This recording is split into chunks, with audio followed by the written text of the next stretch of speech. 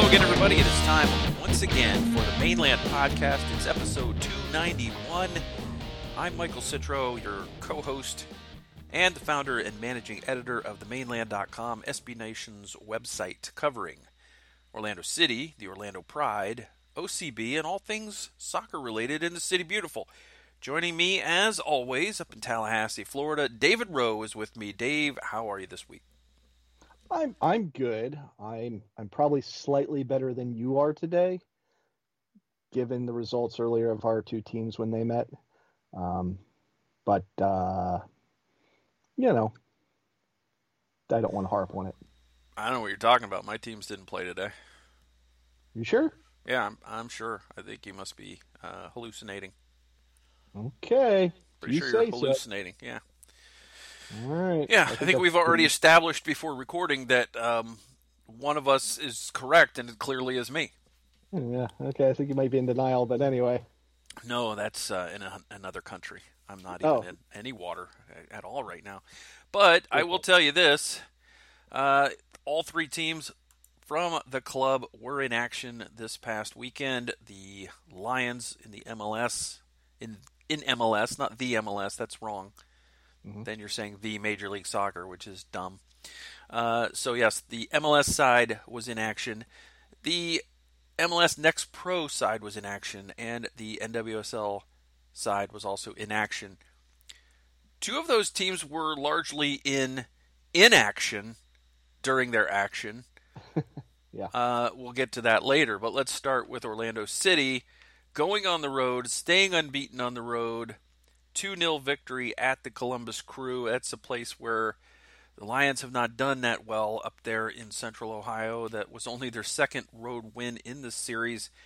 And honestly, it was a comprehensive road victory in that they just kind of hunkered down, let Columbus batter at their back line, and everybody kind of did their job. They were able to get some spells of possession, hit Columbus a couple of times, and just stay compact, stay organized, and another clean sheet. That is 8 games and 5 clean sheets. That is pretty incredible. It was a very enjoyable match to watch, especially after Chicago and the Chicago-Nashville type of way that they play, to have a much more open match right from the start. Even if Orlando didn't have all the possession to begin with, it was exciting to watch this match. It was enjoyable even before there were any goals. So that was something different than we've had recently. Yeah, so the dirty little secret here was that actually it was Orlando playing that style of soccer in this game, where they just kind of, we're just gonna let you have the ball and see what you can do with it. Come at us, bro.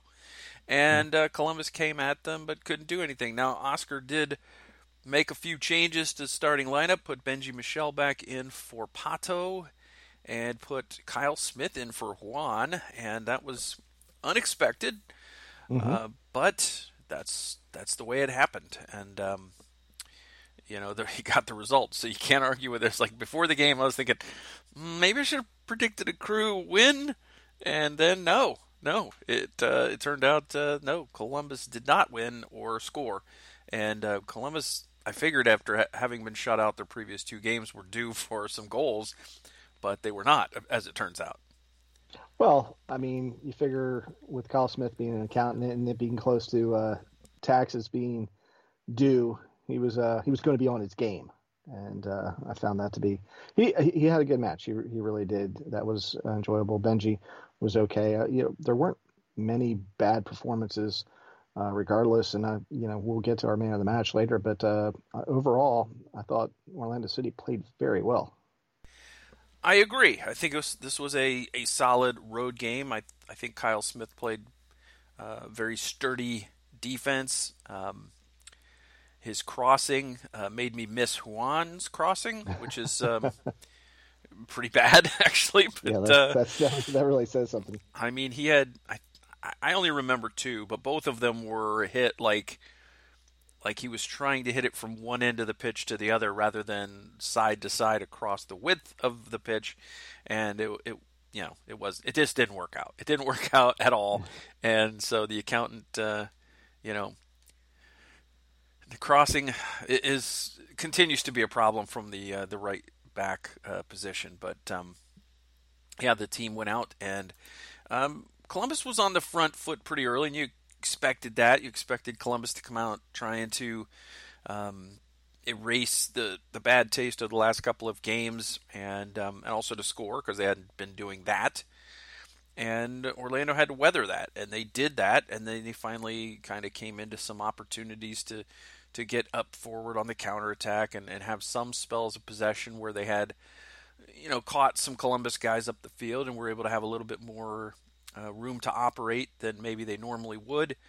And at the end of the day, you still got to score some goals to win, and Orlando was able to do that on a recycled ball in from a set piece. Not a set piece goal this week, but a recycled ball in that found its way to a crashing Junior Urso as a late runner into the box. It hit off him, bounced right to Rodrigo Schlegel, and Rodri steered it into the net like an old pro, and picks up the garbage goal, gets the ugly goal, and that's his first professional goal. I think the lesson is that Rodrigo Schlegel can play any position, and in any sport, I'm assuming, not just soccer, but goalkeeper makes a save on a penalty, up at striker, puts a header in, no problem. It's all old hat for him. Yeah, so Schlegel, the man of the moment in the 37th minute, makes it 1-0, and that's the halftime score. Nobody else was able to score. Columbus didn't get a shot on target in the first half. It was there were a few half decent chances that they didn't hit the target on, and a couple they maybe should have done better on, and then just a few real kind of scary scrambles in the box that Orlando was able to clear. So just good team defending, and when there were problematic moments, everything sort of worked out for Orlando. They stayed organized. Now Kyle Smith came in from the backside on one of those and cleared it, and there was a very dangerous cross attempt that got knocked out for a corner, and just really not much there for the Crew. Although it was pretty evident early on that Lucas Zelarayan was going to become very well acquainted with the Lower.com stadium turf and make sure that the referee, Drew Fisher, saw him on the turf and was drawing some free kicks. And, of course, those can always be dangerous with a player of his caliber. But they weren't able to do much with them. Go to the second half, and Orlando, Dave, scored the perfect goal, the type of goal that we've been waiting for all season, that has been so close to being pulled off, but it hadn't been pulled off. And this was just, the MLS website called it tiki-taka. It's kind of hard to argue with that description. It was just a lot of nice little one-touch passes up and around the box. It started off with unleashing Benji down the left side. Benji did the Benji thing. Since he's not left-footed, he curls back to the right. He's every bit as predictable as Sylvester van der Vaart on the other side. It's like, yeah you're not going to get a weaker foot cross from this guy. He's going to cut back. And then he found Pereira at the top of the box. It made its way to, I think, 3 other guys before it ended up with Urso. Torres laying to Urso finding Pereira finding Torres to Kara back. It just was amazing. And then Kara gets a return pass from Torres at the end of it, and the defender's still in pretty decent position on him, but he just makes this quick turn, gets the shot off so quickly that they can't block it, and he just smashes it into the upper right corner, and it's 2-0, and all of a sudden it's like, what? A crooked number on the scoreboard for Orlando? Yeah, so what Kara's goal, or I should say the move to score the goal, reminded me of was, Jordan just with his back to a defender, turning and firing and, just downing the shot. It was very reminiscent of that for me. It was uh, it was an amazing goal. I mean, the build up to it was great. It was a wonderful team goal, and Kara just absolutely, destroyed it when he comes around, puts it bottom right corner. It was one of the better goals this season for Orlando. Yeah, it was not going to be the last time you watch that one. That one's going to be one that you go back to and check out the video over and over. It was just my only problem with the video is I haven't seen one that encapsulates all the passes. It just kind of starts with Urso and kind of goes from there. But there were a lot of players involved in that build-up, a lot of passes and a lot of short, quick passes, and that's what's been missing with the team this year. Everything's been kind of like, oh, okay, I've got the ball now. Let me look around. Who do I have? And this one wasn't like that. This goal was like, I know where this guy is. I know where this guy is. Now I know where I'm going. Everybody knew where they were going. That's the kind of chemistry we've been waiting for. And if this is the first sign of this chemistry starting to work, then we might see a pretty good offensive team the rest of the way. Or there'll probably be some bumps in the road, but it would be nice to see this team finishing chances and being able to create like that, because it was a thing of beauty, and they've been so close to pulling it off so many times, including in the 2 home games that they lost. They played so well except for the last ball, and in some cases, like the Cincinnati game, just had some good goalkeeping that denied them a couple of times. They've, of course, probably should have a lot more goals on the year, but it's a good sign to see them going in. It's a good sign to see Torres and Kara working well together. Torres ends up with 2 assists in this game. And, the crew tried putting that Jossie Zardes magic on the field, tried to get something to hit him in the face and go in, but didn't happen. Pedro Gallese made 3 saves in the second half. Only one of them was difficult. That was a shot from distance by Zelarayan that kind of took a little bit of a deflection, and also I don't think he picked up the shot at first because it came from a weird position on the field and through a lot of traffic. So by the time Gallese saw it, it had already sort of moved the other direction anyway, and then he stuck out a strong left fist, and knocked it out for a corner. For the only difficult save that he had to make all night, which is a testament to the job that back 4 did and the defensive midfielders in front. I think another great game from Cesar, and Rodrigo was fantastic on both ends of the pitch in this game. And I'm going to just tell MLS right now, you're a bunch of idiots, because you've been denying Antonio Carlos Team of the Week all year because other defenders have scored goals when he's had these amazing defensive games. Schlegel has an amazing defensive game and scores a goal. Still, no Orlando City player gets to be on the Team of the Week, or defender at least needs to be center back gets to be on Team of the Week, and that's not okay. Right. I mean, we're looking for consistency in these things, which that's silly on our part. It is consistent. They consistently leave off Orlando City center backs. That's true. That is true. Torres made Team of the Week, and which is great. But you're right. Schlegel had a heck of a match and scored a goal, which has been one of the primary ways that they have determined what center back is going to be on Team of the Week all year until this week. And not only his first goal with Orlando, his first professional goal, and the celebration, don't know how many games he's worn it, but he's got the T-shirt on under his jersey with his dad's picture on it. Of course, his dad passed away from COVID during the pandemic. And this is a beloved player on the team. Everybody loves Rodrigo Schlegel on this team, and everybody was happy for him. And you could see that in the celebration, the post-goal wake. And, very emotional moment. It was great, and it was great to talk to Rodrigo after the game as well, and to get his take on that, and just an emotional moment for that young man, and we're all very happy for him opening his account. Of course, it goes down as a game-winning goal because Columbus didn't score, and it leads to another road victory. This team, Dave, 2-0-2 on the road, and really a monstrously horrendous refereeing decision cost them a third win, and just a silly mistake by Andres Perea cost them another win. So this team could be sitting on 4-0-0, perfect record after 4 road games. Yeah, and like you say, with 2 of those things being dumb, both of them, different dumb things, but both of them being dumb, if you can eliminate, you're never going to eliminate Pro, but if you can eliminate the mistakes on Orlando's side, then that bodes well going forward. We've always talked about how hard it is to get points on the road in MLS.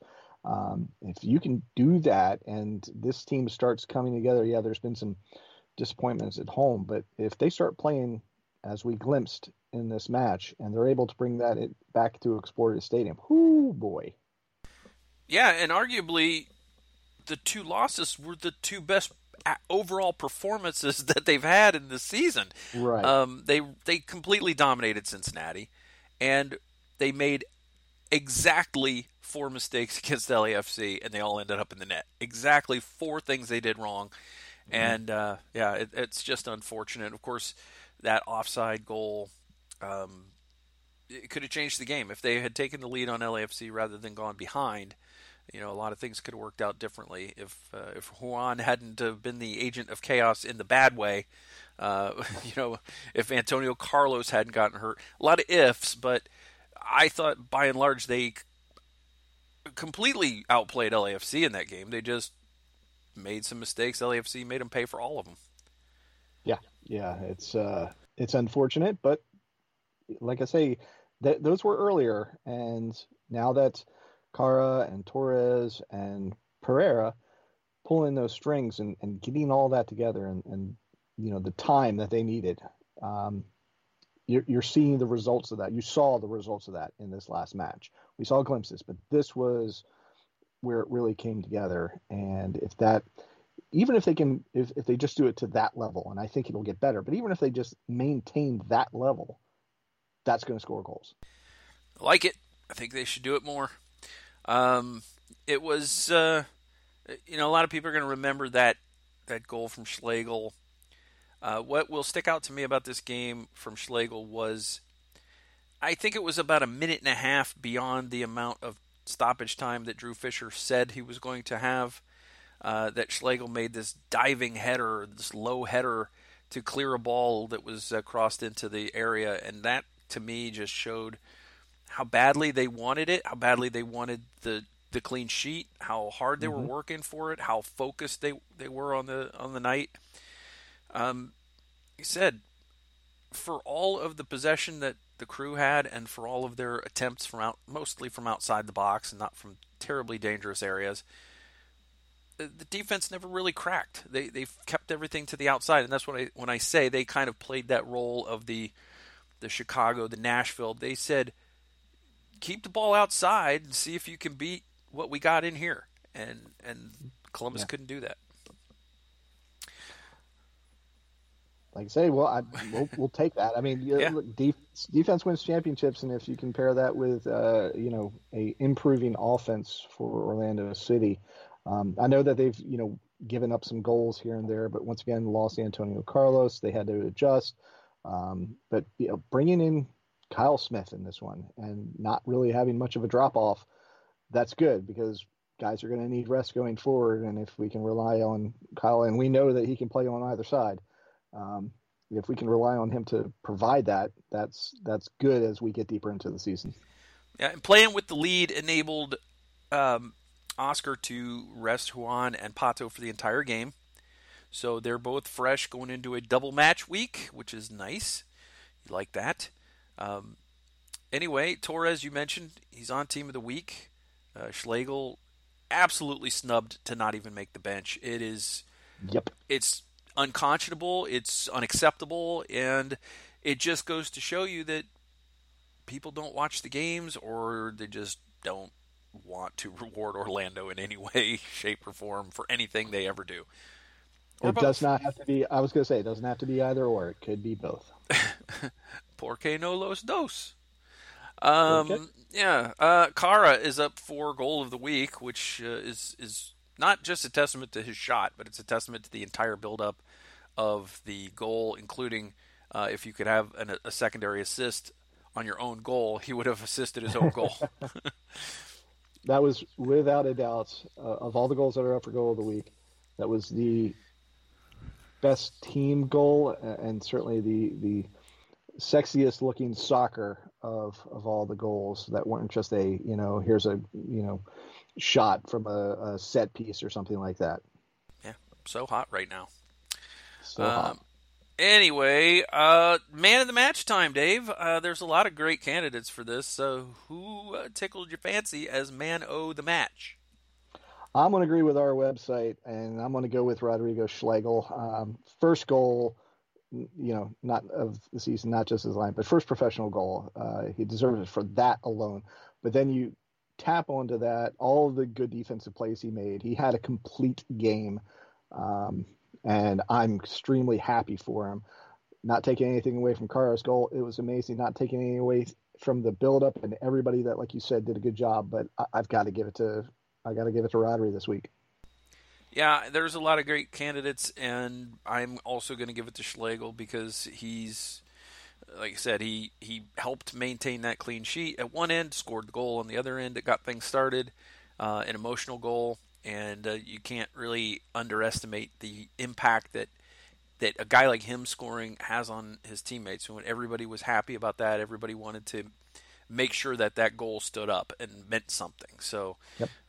It really drove the team, I think, and I think for that reason alone, man of the match for me. And it was really not too many guys on the field that you could say had a bad game.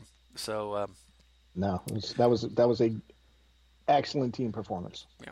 So good job, second win ever at the Crew, and the Lions bring 3 points home, and now they will turn their attention to the U.S. Open Cup against Tampa Bay Rowdies on Wednesday night. That would be tonight when this drops, and also Sunday against the Red Bulls at home in the afternoon game, 3 o'clock. We hope that some folks will show up to these games. Look, I can't make tonight's game as this drops. I wish I could.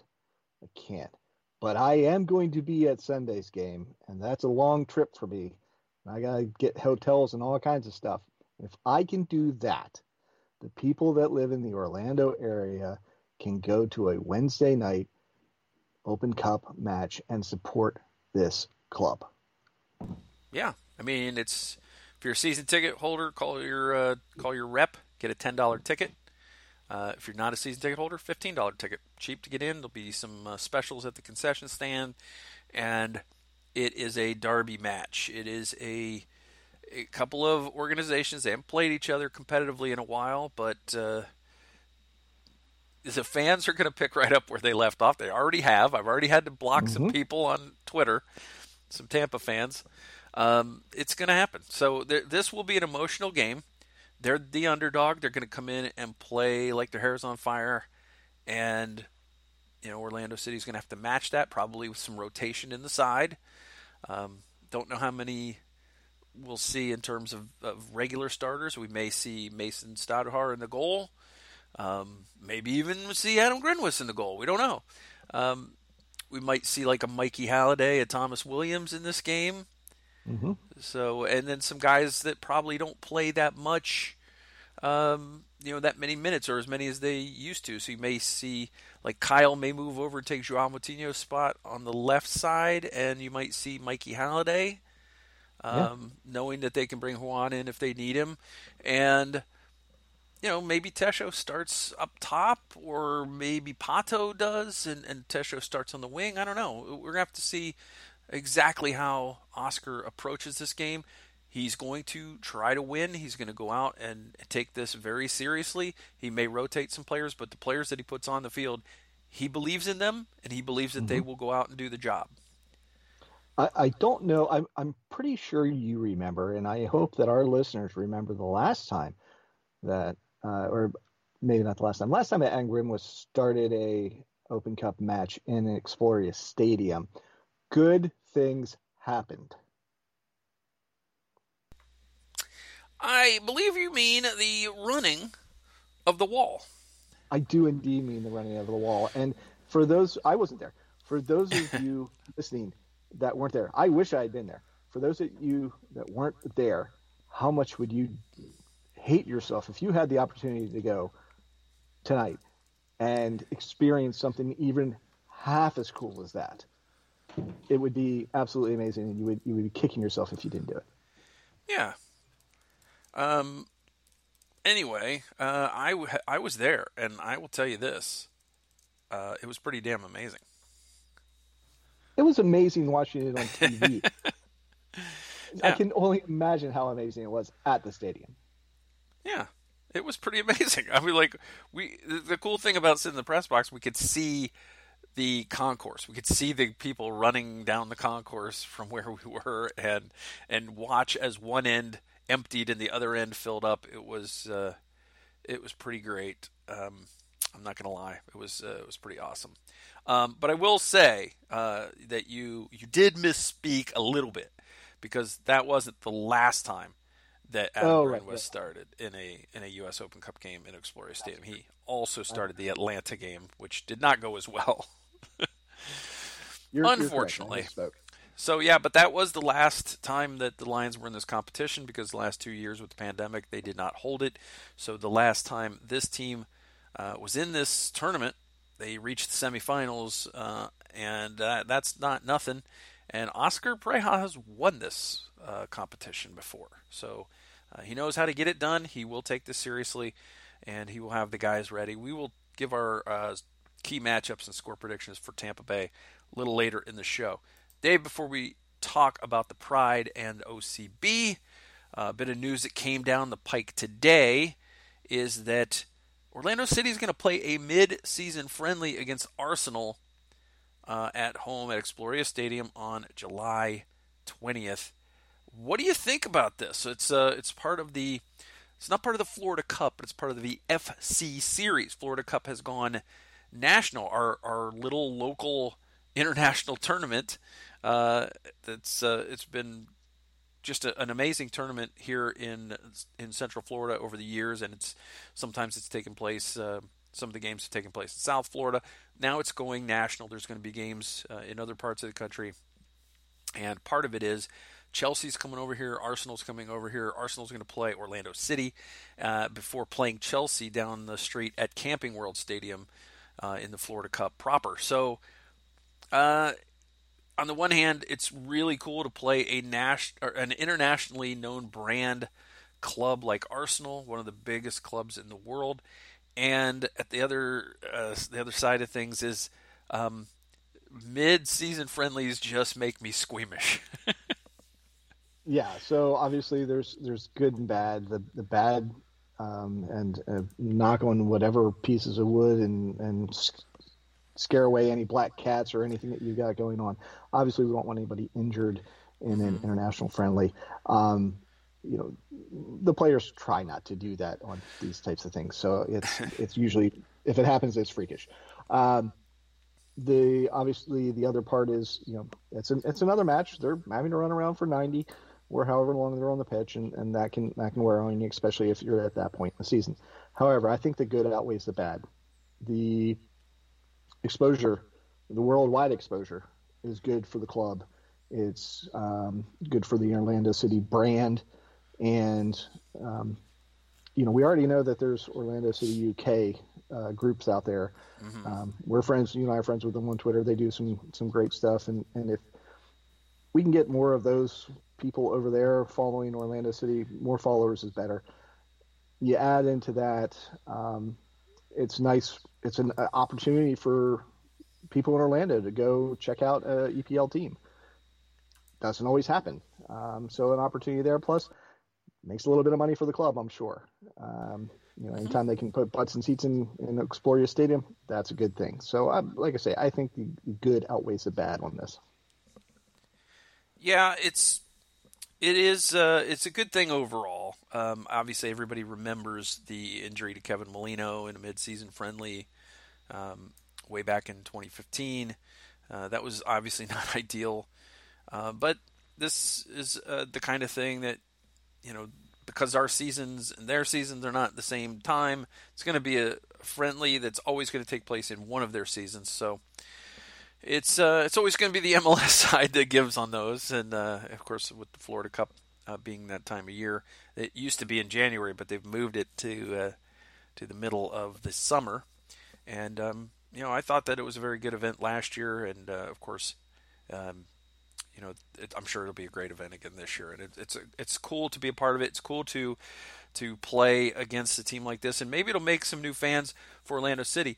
I became an Orlando City fan the day in 2011 when Orlando City defeated Newcastle United. There you go. The other thing I thought of was, since it's in July, Orlando City may have a big advantage in this match because it's July in Florida. And I doubt that all of the Arsenal players are used to playing in that type of atmosphere. And I mean that in every respect of the word. Yeah, it's true. But, we'll see. You never know what's going to happen when you go out on the pitch. Anything can happen. I would assume that, with Arsenal playing again a few days later against Chelsea, maybe we'll see some of their younger players as well. Might not get, you might get 45 minutes of some of their bigger stars, that kind of thing. But it's another opportunity to come to the stadium and watch the team play, and that's always good. And it's, of course, it would be super fun too if they won, because it would be big news in England, and and then our friends over there could celebrate that, unless they're also Arsenal fans, in which case they'd be like, "I'm so torn," which I believe one of them is. And yeah. That's very unfortunate for him. Yeah, well, it's unfortunate for all Arsenal fans, if we're being honest. But yeah, it does insert that game sort of into the middle of the season. The Lions play July 13th, July 17th at Atlanta, then 3 days later home against Arsenal, and then 3 days after that home against Philly. So they're playing some of their the teams they're going to need to beat to be at the top of the Eastern Conference right around the time of that. So again, it may not just be Arsenal that's playing some kids in that game. Yeah, maybe Jack Lynn gets to get out on the field in that one. I would not be surprised if Jack Lynn got on the field Wednesday night against Tampa Bay. That's a good point. We might see him finally in a non-OCB match. Maybe. All right, Dave, let us get to some of the other topics that we have to talk about this week. The Pride, OCB, and yes, I do mean have to talk about when it comes to both of those games, but we'll get to that right after this.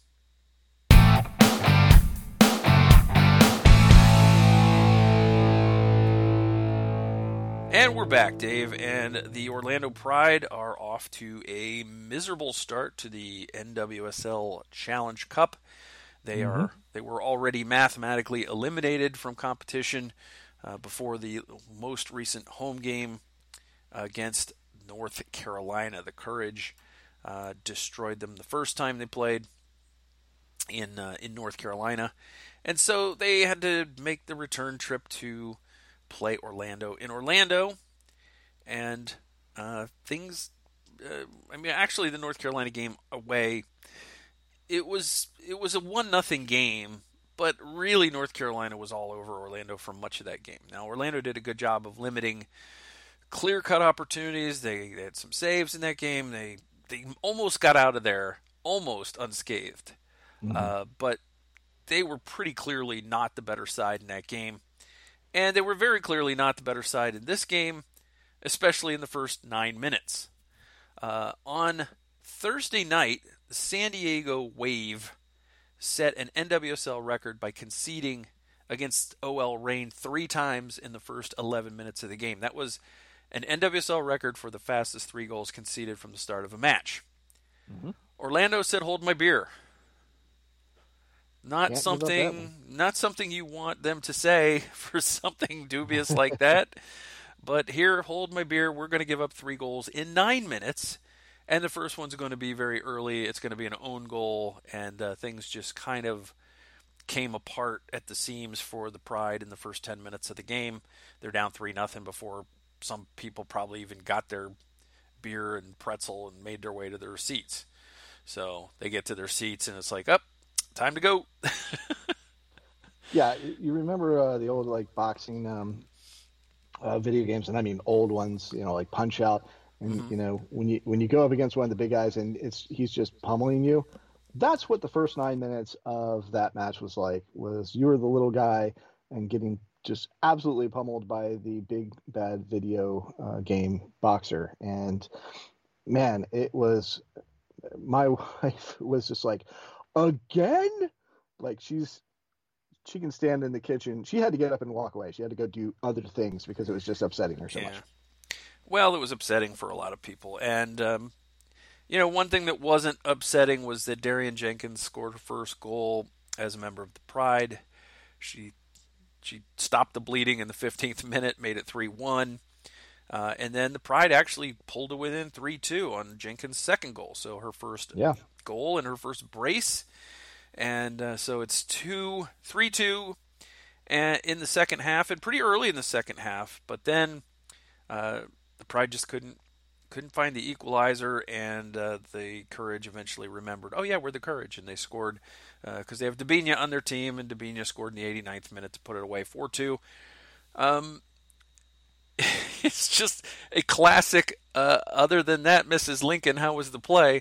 If you take away the first 10 minutes of the game, decent performance, but you Sure. can't do that. You can't separate because you have no idea how North Carolina would have played if not for that early 3-goal lead, and maybe they even sort of like OL Reign did against San Diego, maybe sort of took their foot off the gas a little bit at that point. Yeah, yeah, it could be. I'm going to separate those things anyway, just because I'm a podcaster. I can do whatever the heck I want as far as that goes, and only to an extent. And am I saying this? Obviously, they lost, and you're right. North Carolina probably would have played differently, but I want to take away the positives of Darian Jenkins getting the brace, of the team fighting back, not giving up. I mean, it's easy to give up three down, and they didn't do that. And so, good on them for doing that. Ultimately, the comeback wasn't able to happen, but it's the North Carolina Courage. That comeback was always going to be incredibly difficult, and they still made a match of it for much of the match. I mean, they were only down a goal, like you say, going into the 89th minute. So I'm going to give it up to them a little bit. Yeah, they pulled within a goal in the 56th minute, so they still had a half an hour to try to pull level. They just weren't able to do it. But it just goes back to this team is lacking firepower, especially with Sydney Leroux injured and Marta injured. I mean, it was already going to be a challenging season anyway, and we don't know the extent of Leroux yet. We know Marta's out for the season. It's not looking great. I mean, we talked about it in the offseason. It's like, okay, you've freed up salary. You've gotten rid of these big name players. You've got some allocation money back in exchange for some of them. And now what are you going to do? What are you going to do? You're going to go shopping, right? No, we're going to put the money in the bank. And this is not a team. It was already a bad team, and then you took good players off of it, and that doesn't typically make a bad team much better. No, it doesn't. And we knew that this was going to be a rebuilding year, a work in progress. New coach, lots of new players, all of that. But you definitely feel like they're hamstringing themselves a little bit, and maybe they are trying to get some players, and it's not working out. We don't know. I'm hoping that Ian Fleming is trying to spend some of that cash that he's got sitting in his Smogs hoard, but he hasn't told us what they're planning to do. So we can only ask Ian, what are you going to do with the money, man? You can tell us. You can tell us. Yeah, we're tight. Yeah. You're a friend of the pod. Absolutely. Do we have to have him back on? I mean, we can do that. Yeah, I have a feeling he wouldn't tell us on the pod either. So, I don't know. Anyway, it is a testament to Amanda Cromwell that the team didn't give up and that they fought hard and made a game of it. I think you can see the way that Amanda wants this team to play. Sometimes they play that way when they're able to. They look fairly competent. I go back to that Washington game where they ended up getting blown out, but it was 0-0 almost to halftime, and then they scored 2 goals in 2 minutes. But up until that point, the team was handling everything the Spirit was throwing at them. They even, especially in the first 10 to 15 minutes, they were not having any trouble at all with the Spirit's press. So they were playing confidently. They were moving the ball quickly. They were doing a lot of good things. And the Pride have done a lot of good things. But again, it would be better to have, obviously some of these players are young and they will get better. And they will get, they'll get more experience, they'll get more confidence and that kind of thing. There are some players on this team that still need to be replaced. They just don't seem to be starter level players in this league. I've been watching this league since its inception, and you kind of can see if you look around the league what starting material in this league looks like, and it doesn't always look like what Orlando puts out there and has been putting out there for the last couple of years. So there needs to be some turnover, and hopefully that will happen, because if you can get more talented players playing this style that Amanda wants her team to play and at times has played, then you can actually start to get results on the field too. Yes, exactly correct. I'm approaching this the way that we said this is a rebuilding year. I have very low expectations. If we can see glimpses of stuff, which we have, it's still disappointing. It still stinks to watch your team lose, and we can bemoan that, and we can call them out for not adding more pieces and not spending the money, and we will continue to do so, because that is what we will do. When they do good things, we'll say it. When they're not doing good things, we'll also say that. But I'm since I went into it prepared to, expecting disappointment, I'm not disappointed. Okay, yeah. Expect the worst and hope for the best, as they say. Right. But they've given up 8 goals now in 2 games, Dave. The good news is there's a do-over coming. Yes. There's a reset button coming. The team will play Gotham on the road on the 23rd. That will be their last game in the Challenge Cup. And then, all those records go away. They mean nothing. They're not there anymore. You're starting off from scratch. This is a team that will at some point have perhaps a healthy Viviana Villacorta join the midfield. Mm-hmm. You're going to have Michaela Clough is going to learn the game on the as she goes. She's going to be learning on the job. Like what I've seen at times from Darian Jenkins, and when they can keep giving her service, it's going to be awesome. And when they can consistently provide balls for her. So, yeah, you're right. There's a lot of good things. I do like Megan Montefusco as a defender. I like what we saw at times from Amy Turner. I don't know who the starting center back duo will be ultimately when kickoff comes on May 1st for the regular season, but there's a couple pretty good ones, and Caitlin Cosme is injured right now, so she's not going to be able to, the draft pick, she's not going to be able to step in and challenge for that yet, but I feel comfortable in a lot of the positions on the field. There are still some positions that are concerning. Both fullback positions are concerning. The midfield isn't quite as strong as you need it to be, and other than Darian Jenkins up top, there's not a lot there right now. It is not an optimal lineup, and I think everybody involved knows that. All Amanda Cromwell can do is coach the players she has and hope that they improve and she can develop some of them to be a little further along. And if they get back to playing good defense like they were to start the Challenge Cup, they can be in every game. And if you're in every game and you're difficult to beat, we talked about this, I think, too, when I think it was when James O'Connor came in. What he did was, the team wasn't winning a lot of games, but he was making them harder to beat.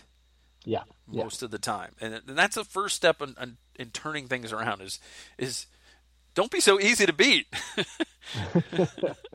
Yeah. Give yourself a chance. Yeah. That's right. All right. So again, the Gotham on the road on the 23rd, and watch that game with some sense of history, because if there are little dust-ups, if players get on each other's nerves, that's going to come into play because those teams turn around and play each other again in a week in the first game of the regular season. So Orlando and Gotham could be building a nice little rivalry if things get a little heated in that game at Gotham. Yeah, not to mention, some former Pride players now at Gotham, so there's that too. Yeah. All right, are we done with the Pride, Dave? Yes, I think we're overdone. We've spent enough time on that, so let us turn our attention toward the Young Lions of OCB, who, like the MLS side, went to Columbus. Yeah. And they played for the second time in this 2-game road swing, and the first game was, of course, a 2-0 loss at Inter Miami, and the second game was a 2-0 loss to Columbus Crew 2. They were bad again. They didn't look very dangerous or threatening in possession. They were defending a lot. They were turning the ball over a lot. It was pretty gross. Yeah, not great, Bob. The only thing I truly took away from this was how is Columbus Crew 2, how did they not have the tagline Electric Boogaloo? I mean, you can ask that about New England Revolution 2, New York City FC 2, Inter Miami 2. No, because Crew 2, because breakdancers used to, this is my crew. So I think it's more apropos for them. But anyway, I digress. You do. Yeah. OCB, not great. There's, once again, it's part of the developmental team. Mm-hmm. You've got guys in there that they're working on things, and these guys are not ready for prime time, which is why they're down at OCB. New players on the field in this game. The OCB had signed a couple of new players in the week since you and I last spoke, including, I guess, Sebas Mendez's nephew. Nobody played particularly great, except, I would say, if not for goalkeeper Javier Otero, that game would have been much more than 2-0. So, he's doing a good job back there in the goal for OCB. Yeah, especially when you're not getting much help. That really helps a goalkeeper stand out. You look at it and you're like, oh, it's giving up all these goals. Mm-hmm. No. Wait. He should have been giving up more. And honestly, this was a game, or this was a road trip, I should say, that if you just take stock of what they did, because these are a bunch of young kids going on the road for the first time. Their first time around the league, going on the road, and they have to learn how to handle that. And so what I'm interested in seeing is, second half of the season, how are they playing on the road? Are they still playing like this? Or are they more confident and more sure of themselves and making plays? Because there just seemed to be a lot of nervousness, a lot of turnovers that weren't forced, a lot of bad passes that weren't forced. And, sometimes that's a young kid gets a little overexcited or maybe plays a little nervous. That's what it can look like. Yeah. It's OCB is they are what they are, and we got a little excited early on when they were getting some results. That was our fault. Well, no, let's see if they continue to get those results at home, because again, maybe this is just part of them learning to win on the road, because they did okay at home. That's true. I guess we shall wait and see. Yeah. Anyway, anything else on the Pride or OCB Day before we move on? Not that I can think of. Okay, then let's move to the mailbag box. Love the mailbag box. Mailbag box is lovable, and there's two ways you can ask us anything. One is to write to us via email at themainland@gmail.com. The other way you can do it is to hit us up on Twitter at @themainland is our Twitter account. Use the hashtag AskTMLPC. Those are the two ways you can ask us anything. It can be, but does not have to be, Orlando City related. Dave, I'm going to start in the Gmail box. All righty, what do we got? Is that a good place to start? I think so. All right, we'll find out. Let us start. Let me go down and scroll down to the first of the mailbag box questions for this week. And we will start with, hey, did we talk about Chris Reinbold last week? I'm not sure. Did this come in on the 15th? Yeah, this must be new too. So I have one more question than I thought we had. Ooh, okay, let's go. Okay, so Chris Reinbold writes, pretty fresh fan to MLS and trying to get more into soccer as a whole. Or more into soccer as a whole. Arbitrarily, I put the wrong emphasis on the wrong syllable there. Yes. Arbitrarily picked Orlando City because Columbus has butt-ass, ugly highlighter yellow kits, and I'd heard great things about the Lions fans and their passion. The team seems to be on the up, and they have the pride as a wing of the club. Stoked to have a women's sport that isn't so hard to access. Anyway, a couple of questions. I'm emailing this before the match against the Crew, so maybe your answers change after this game. What are the most glaring concerns with this team? So let's start with that. What are the most glaring concerns with Orlando City so we can convey those to Chris? For me, depth. There are, several positions where the depth is not to the standard that we're wanting. Obviously center back we've spoken about with the Antonio Carlos going out. The back situation after you get past Kyle Smith, who's adequate, also not necessarily that great. And then in striker, you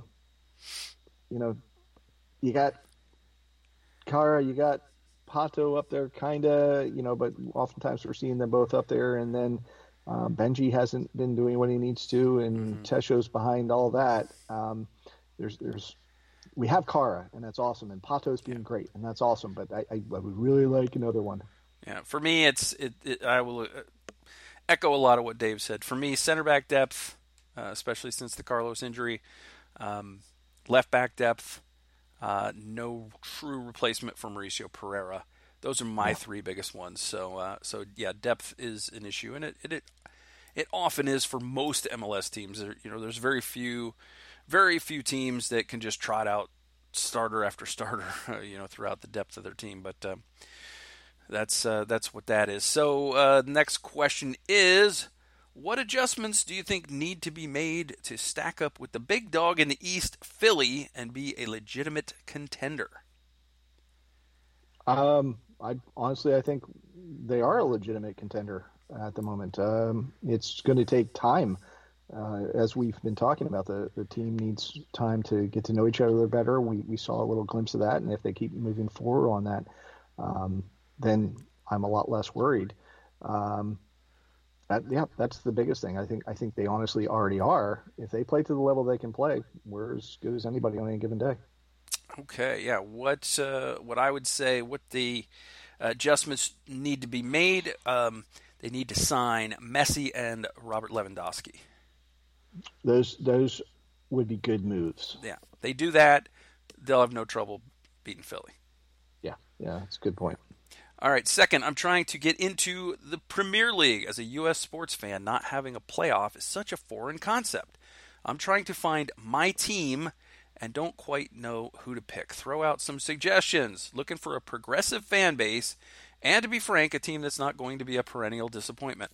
I get that enough with my other sports. Well, I think we all know who I'm going to pick and probably who you're going to pick. As far as progressive fan bases, it's hard to get more progressive than Liverpool. I will say anybody but Liverpool.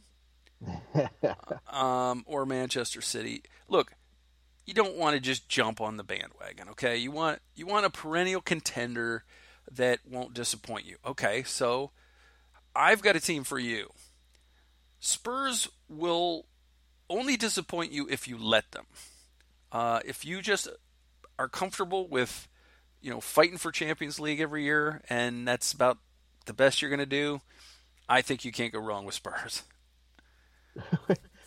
Spurs are so Spursy, and that can be its own thing for you. Yeah. And I don't know where you are, so that makes it. Sometimes there's a local affiliation with a club in England. He's from Ohio. It's Chris from Ohio. That's why Ohio. That's why you had the line about the Crew's ugly Oh.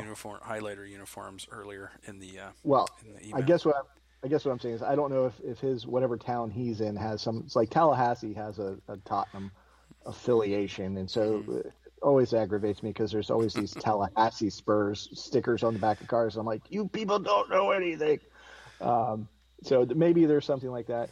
The other thing, I get going to EPL, but find a championship club, or get on that Wrexham bandwagon now that Ryan and them own the club. They're on a 15 match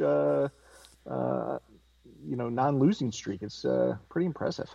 Yeah, or if you like U.S. players, pull for Fulham because they got promoted, and you can hope that they can do something in the Premier League, but they might not. But they might. You never know.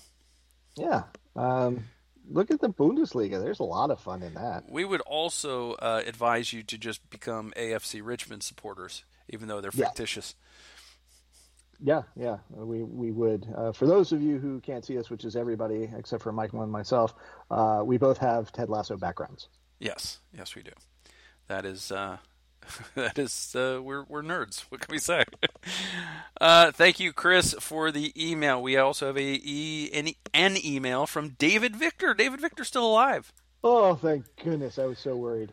He says, "Hello, Michael and Dave. With this most recent MLS game against Columbus, whose matchups have always felt like a rivalry?"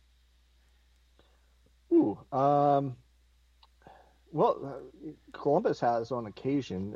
I would say it's usually, for me, it's usually individual players rather than clubs necessarily. Like Kai Kamara just gets under my skin, and obviously Joseph Martinez. I think there is a little bit of rivalry with the manufactured ones that they wanted to do for us with Fort Lauderdale and Atlanta United and all that, which is that's fine as long as we've spoken about it before, as long as it happens on the pitch, which now it's starting to. Yeah. But yeah, it's usually been guys like that have really kind of aggravated me. I've always felt that Columbus, at least for the first few years, felt like a rival in the beginning. There were very contentious games between the two teams, and they played a lot early. I think one year they played 4 times. I think they played in the U.S. Open Cup, and I think they played 3 times in the regular season or something like that. Also, I think New York City FC has always felt like a rivalry because they came in at the same time, played each other in the first game. They've Orlando's knocked them out of the Cup and out of MLS Cup playoffs. So they've played some very contentious games. They're a bunch of jerks who we hate. They whine. I'm not even going to call Valentin Castellanos by his stupid nickname because I think it's a stupid nickname. I don't like it. And he's the biggest baby of them all. I mean, he went for a piggyback ride on Robin Janssen, for God's sake. Don't like him. Yeah, no, I completely agree about the Pigeons. Forget them. All right, so that's our answers. Columbus and New York City, and Dave provided some individual players also, and I can't disagree with any of those. He also says this Wednesday's game with the Rowdies. I want to know where do you rank those teams and our other rivals, Atlanta, Fort Lauderdale, Nashville, New York City, on your hierarchy of hate. So I guess just give your top 5 in your hierarchy of hate from an Orlando City perspective, Dave. Let's see, top 5. I will go with Inner Fort Lauderdale, New York City, Atlanta, Nashville, and Columbus. Okay. I still have New York City first. I hate them the most. Atlanta second because it's more about their fans and their self-entitlement than it really is about their players. But also it's because Don Garber bent over backwards for them, and he's done nothing but make things difficult for Orlando City. Then Miami, I don't like Nashville because of the way they play, but I don't necessarily have a hatred for them. I put the Revs next. I really can't stand the Revs. Okay. And then maybe I put all of the big name Western clubs in that fifth spot. The two LAs and Seattle all together. Okay. Yeah, I just don't think a about catch-all because we can't usually beat the damn teams.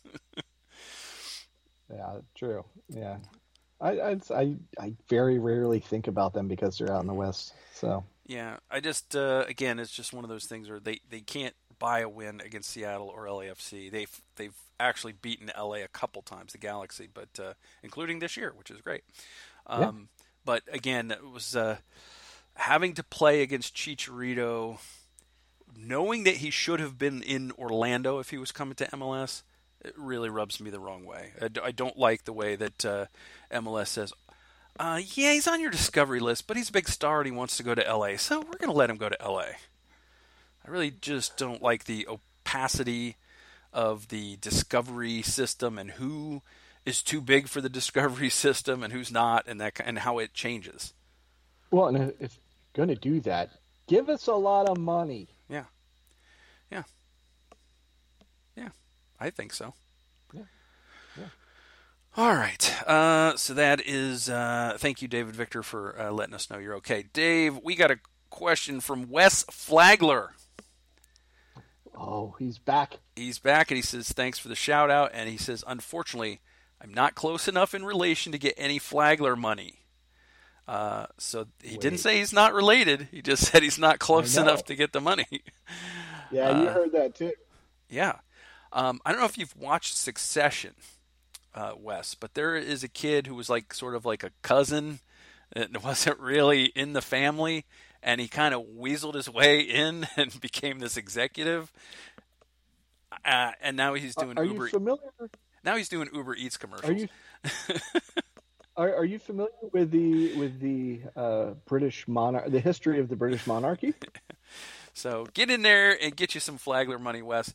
He said if he was close enough to get Flagler money, he could open up a school to train pro referees and donate a rotating lion statue. Oh, wow, he would be a hero. He would. All right, so his question. If you guys could upgrade one thing at Exploria Stadium, what would it be? I think a rotating lion statue. I mean, that's the obvious. Yeah. I would, normally as a beer guy, I will be, more craft beer, please. Yeah. But they actually do a decent job of that. So, yeah, rotating lion statue. I think, along what you were saying, a bigger beer hall than Minnesota has, and name it that. Bigger beer hall than Minnesota has. Put that right on the stadium. That is a good idea. We're going to have to let Jared know about that one. Mm-hmm. Next question, he says, do we know what the plan is for the construction area across from Main Street Plaza? I do not know. I'm sorry, I don't. From what I remember with when I did talk to Jared Dillon,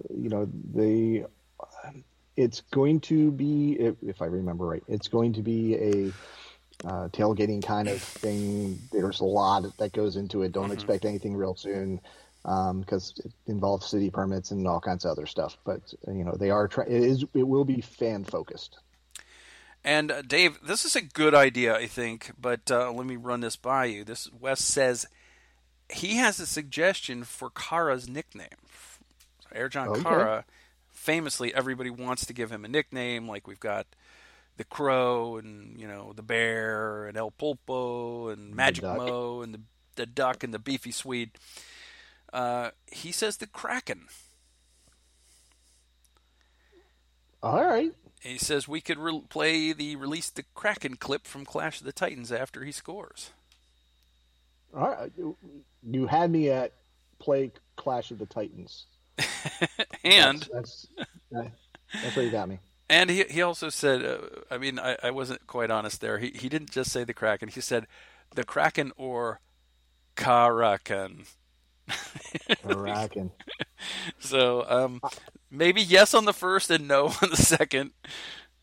Yeah, I feel like Karakin will get that's a little too easy for them to make fun of. As a matter of fact, we should probably edit that out because we don't want anybody getting AI diggings. It's just it's kind of weird and hard to say. So Kraken, yeah, I think so far that's the best I've heard. So let's see how it goes. Yeah. Put it out there. Thanks for putting that out there, Wes. Thanks for writing us back and setting us straight about your proximity to the Flagler fortune. But it's never too late. Yeah, there's things that can happen. Stuff happens. That's all we're saying. Yeah. Find out where the bodies are buried, and then you're in. And you're in. All right. We also got a question from Dave Huffman. He says, hello, and thanks for the weekly pod. Do you have a rooting interest in the CONCACAF Champions League final? Dave, do you have a rooting interest in the CONCACAF Champions League final? No. It's Pumas and Seattle Sounders FC. I don't. I mean, I would say, I don't feel passionately about this at all. I would say Seattle just, let MLS win it, but I really, really don't have any. There's nothing there for me. Mm-hmm. So he says, on one hand, if Liga MX keeps winning, then Orlando could still be the first MLS team to win it. On the other hand, if Seattle wins, at least it won't be Atlanta, New York City, the Revs, or other disliked rival. Dave, I'm with you. Dave Huffman, I'm with you on that. It's both of those are attractive options. I think it's very hard to get to the final for an American team, for a US an MLS team. So I'm going to go ahead and say I don't care. Let Seattle be the first. I don't care. They've earned it. They've earned the right to fight for it, and they've been a model of consistency and a model MLS franchise, with the possible exception of playing on turf, which I hate. But other than that, I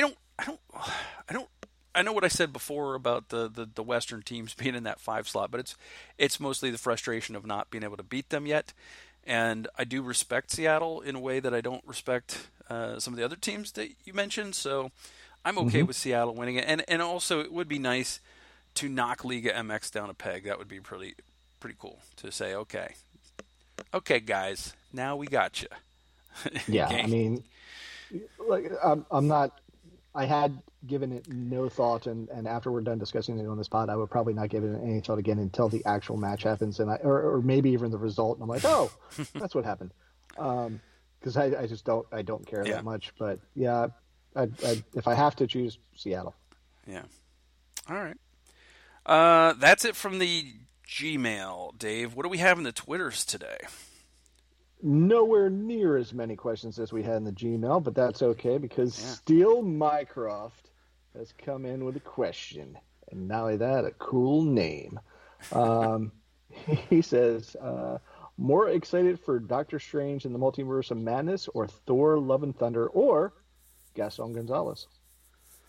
Yes. There were ors in there. Yes. I'm more excited for all of them. I can't put one over the other. I'm very much looking forward to Multiverse of Madness. I saw the Thor teaser trailer, which had me all revved up. I haven't seen Gaston Gonzalez play enough to know if that's going to be exciting. I assume it will be because I kind of have a lot of trust in Ricardo Moreira and Luis Muzzi. So I think from the movies, it's a toss-up. I'm not more excited about one than the other. I'm equally very excited to see both. And the Gaston Gonzalez thing, it's a whole other thing because that's not just a one-time thing or a couple times or every so often thing. He's on the team for the rest of the year, and who knows how many years beyond that? A couple probably. Yeah, exactly. So that's exciting. I'm excited in the order of how they arrive. So I think, let's see, when do we expect Gonzalez? May is what the reports are saying. Yeah, so I guess it depends on when in May, but let's assume that Doctor Strange hits theaters first. I'm most excited for Doctor Strange, and then I am at that point most excited for Gonzalez, and then after he arrives, I am then most excited for Thor: Love and Thunder.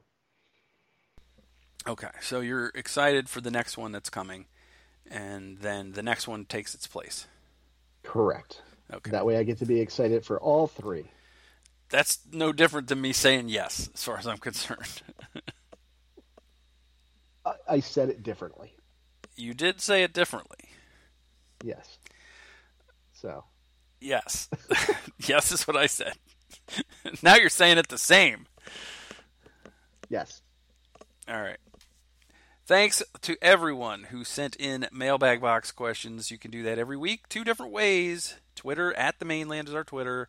Use the hashtag AskTMLPC, or email us at themainland@gmail.com. In all instances, use the word "the" before mainland, and Maine is M-A-N-E, like a lion's mane, not M-A-I-N.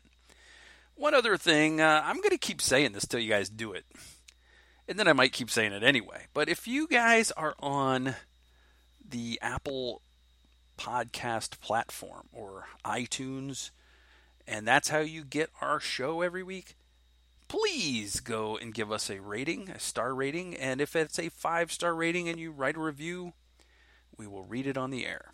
Nobody has done that this week, Dave. Yeah. Well, it's like that. Yeah. It's disappointing. I'm not angry. I'm just disappointed. Yes, we are 2 dads, and now we're acting like it. Beyond the dad jokes, even. Yeah, beyond that. All right. I think that's all we have left to do except for our key matchups and the score predictions. So let's start with Tampa Bay Rowdies. The I-4 Derby returns. As we mentioned, this is a game that we mentioned last week. They moved it to Exploria Stadium. It was going to be at Osceola County Stadium. A little fan-friendly. Don't have to go all the way down to Kissimmee. Sorry, folks in Kissimmee. But this is in your stadium.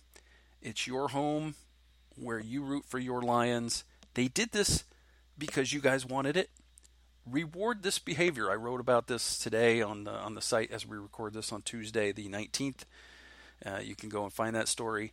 It's an opportunity for you to say thank you to the club for being responsive. Not just for this one, but for the preseason game that they opened up, because you guys were like, man, all the preseason games are closed to the public. Well, they opened one up. And then the griping because it was going to be Kissimmee and now it's here. Reward this behavior. We must reward the kind of behavior we want to see from the club so that we get that kind of behavior consistently. Indeed. And add on to that, all the moves that they've made to make this club competitive over the last couple of years. It's a good team. Yeah. It's a team you should want to go watch. I understand people that were burned out and, then the pandemic hit and all that. I get it. Yeah. This is the perfect opportunity for you to come back because the tickets are inexpensive. Yeah. $10 for season ticket members, $15 for the general public to get in on Wednesday night to see the I-4 Derby return. The teams have only met competitively once. They've met 9 times in friendlies, including 3 preseason scrimmages since since Orlando City jumped to MLS. But Orlando has owned this series, even when Orlando was the 3rd division team and Tampa Bay was the 2nd division team. And they don't like it. And our fans don't like their fans, and their fans don't like our fans. This is a good chance to see a professional rivalry played out in a knockout tournament setting, which the intensity is always ratcheted up for. It's not expensive. They're going to have concession stand deals as well. If you've been waiting, this is the time to go. I know it's a Wednesday night, but it's a 7 o'clock start. You're out of there by 9. Kids are in bed by 10. Yeah, this is a no-brainer. Bring a friend. Bring 10 friends. Yeah. We had somebody respond to us on Twitter today. He's bringing 10 people to the wall. That's the way you do it. That is right definitely the way you do it. All right, so with all that out of the way, I just think if you say you're a massive club, show me. If you say you hate the Rowdies, show me. Anybody could just say things. Back it up. Show up. Walk the walk. And come see the game at the stadium. And I'll see you there, because I'll be there. Absolutely. All right, key matchups, Dave, and score predictions. Now, we don't know their personnel that well, because we don't watch a bunch of Rowdies games, because nope. They're so beneath us. We're such an MLS team, and they're such a USL Championship team. But no, to me, it's the key matchup for me is any young players that play for Orlando City have to hold their own. That's the key matchup. Hold your own. If it's somebody that they've brought up that's been playing for OCB, like a Jack Lynn or a Thomas Williams or a Alex Freeman, maybe, you got to do your part, because it doesn't work unless all rowers are pulling the same direction. So for me, that's the key matchup. Can the rotated in guys stick with the guys on the other side? All right. Yeah, you definitely took what I was going to say. So I will add to that. Obviously, fans in the stand is the big one. So that Tampa Bay fans are going to show up. This is a big match for them. They're going to show. Yeah. And we don't know how many. Could be 1,000. It could be 5,000. We don't know. Yeah. But we have to outshow them. Yeah. So there needs to be more Orlando City fans at this match than Tampa Bay fans. So that's huge. Not a key matchup for on-field stuff. Obviously, you're right about the young players needing to step up. And so the only thing I'll add to that is whatever the normal senior team is in there needs to produce. The younger guys have got to step up and hold pat, but the older guys have got to make the difference. So they need to score the goal. They need to be the one that breaks up the pass. They've got to be the leaders and show those younger guys and coach them on the field during this match to make it happen. Yeah. So, score prediction, Dave. I am going to say 3-1 Orlando City. All right. Okay. I like it. I'm going to go with the same goal difference. I'm going to go 2-0 win. I'm going to assume that either Mason and or Grinny stand on their head, because that's just the kind of guys they are, and we keep another clean sheet. So 2-0 for me. Okay. And I believe you were closer on the Crew game, because I believe I predicted 1-1 draw and you predicted a victory. 2-1 win. Yeah. Yes. So I was off on the margin, but I was closer. Yeah. All right. So that will be the midweek, and then Sunday the Red Bulls come to town, Dave. The Red Bulls of New Jersey. They call themselves New York Red Bulls, but we know better. They don't play in New York. They play in New Jersey, which is fine. It's a perfectly valid place to play. But, sure. It's almost like calling yourself Inter Miami when you don't play in Miami. Yeah, it's just dishonest is what we're saying. That's all. False advertising. Indeed. Yeah. And, I feel bad for the people that maybe are living in New Jersey and are Red Bulls fans that are like, they don't even call themselves New Jersey. That's not how they talk there. I know that because I'm actually from New Jersey. But I think that would be better, is what I'm trying to say. Yeah, be proud of where you actually play. Yeah, why not? In Fort Lauderdale. Okay. Anyway, the Red Bulls, Dave, are doing quite well to start this season. I don't know if you know that. I had noticed that. Yeah, they are currently third in the Eastern Conference table. So this is one of those proverbial 6-point games. Because right now Orlando is in second with 14 points, and the Red Bulls are third with 11 points, but they have a game in hand. So if they were to win that game in hand, they would be level on points, and they already have a better goal differential. So they would actually leapfrog Orlando. So this is a game that Orlando needs to win, not the least of which because they got swept by the Red Bulls last year. Yes. So, what is your key matchup and your score prediction as the Red Bulls invade Exploria on Sunday afternoon? All right. So for me, it's Orlando City needs to continue what we saw on the offensive side.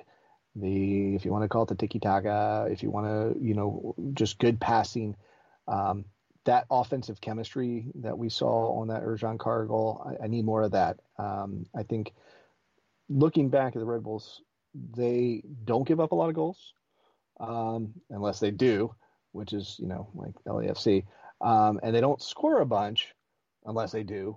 But all of those matches were quite a few matches ago. More recently, it's been a lot of 1-1, 1-0, 0-0. So they've been a little stingy. So I want Orlando City to be scoring those goals because I do have confidence in our defense. So for me, it's on that offensive side and producing that attack like we saw. All right. Score prediction? I'm going to go 2-1 on this one. I think that the team's going to do what I hope they do, and I think they'll give up a goal. It's been a little bit since they've given one up, but I still think they pull it out. All right. For me, the key matchup is how the back six, goalkeeper, back line, central midfielders together, back seven really, handle the pressure that New York will bring, the chaos that they bring. New York's been pretty good at creating chaos and creating something out of it. And they have a 3-0-0 road record. So they're pretty good on the road. So I think, that's the key for me is to not give them easy opportunities to score, and it's very important for me, from my perspective, to score first. Whoever scores the first goal is going to have a huge leg up in this game. So those two things I'm watching for, and even though you said it, I'm going to say 2-1 also. That's kind of the number I had in my head. I'm not going to change it just because you said it. I know I have in the past.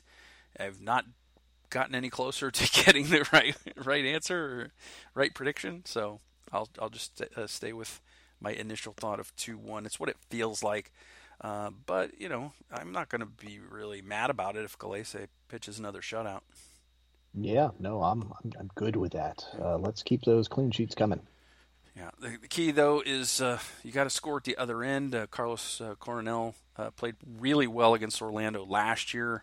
It's part of the reason that Orlando didn't do very well in the season series, and so they're going to have to put some by him. So getting back to your statement about the continuing the offensive improvement, that's going to be important in this game. And the Red Bulls, they've been a tough nut to crack for this team over the years. It doesn't even matter like who's been the coach or who's been on the field; they're just always difficult to play against. And this current Red Bulls team is really just doesn't play a style that a lot of other teams play. So last year at Red Bull Arena, the Red Bulls won 2-1, and then they came to Orlando and won 2-1 here also. So it's maybe don't give them some goals, and things might get a little better. I think they gave up a goal in the I think they gave up the first goal in both of those games. Both of them were in the first half.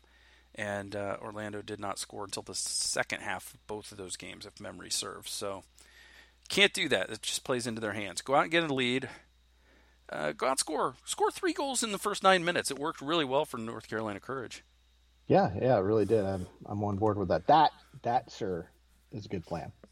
I should be coaching this team. That's what I would tell them to do. Look, guys, just go out and score 3 goals. After that, I think we got it. Yeah. I wouldn't put it like that. I don't want to get them overconfident. That's true. Say our strategy is 3 goals in 9 minutes. Let's go do this, and then and then we'll reassess. Yeah, sure. 10th minute, we'll Yeah. take a look at things, Yeah. how it's going. Yeah. We'll relay the information out there with hand signals and whatnot. All right. I think that's it. I don't think we can do any more good or bad on this podcast. No, I think we could, but I don't think we should. Okay. Well, that's fair enough. All right, let's get out of here. It was a big mailbag.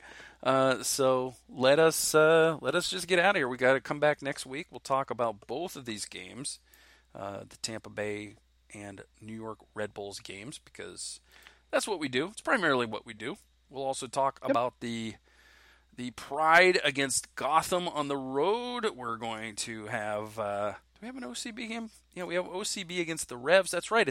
It's a doubleheader on Sunday. So go to the stadium on Sunday, watch the Lions, and then watch the Young Lions.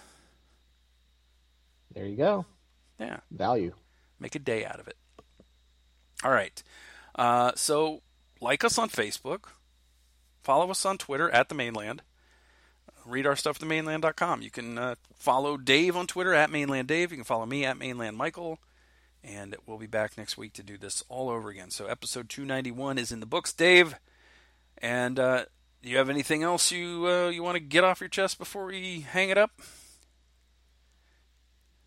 No? Nope. I say we get out of here. All right, then let's do it. Only thing left to say is what we do at the end of every broadcast by saying, Go City, Go Pride, Go OCB.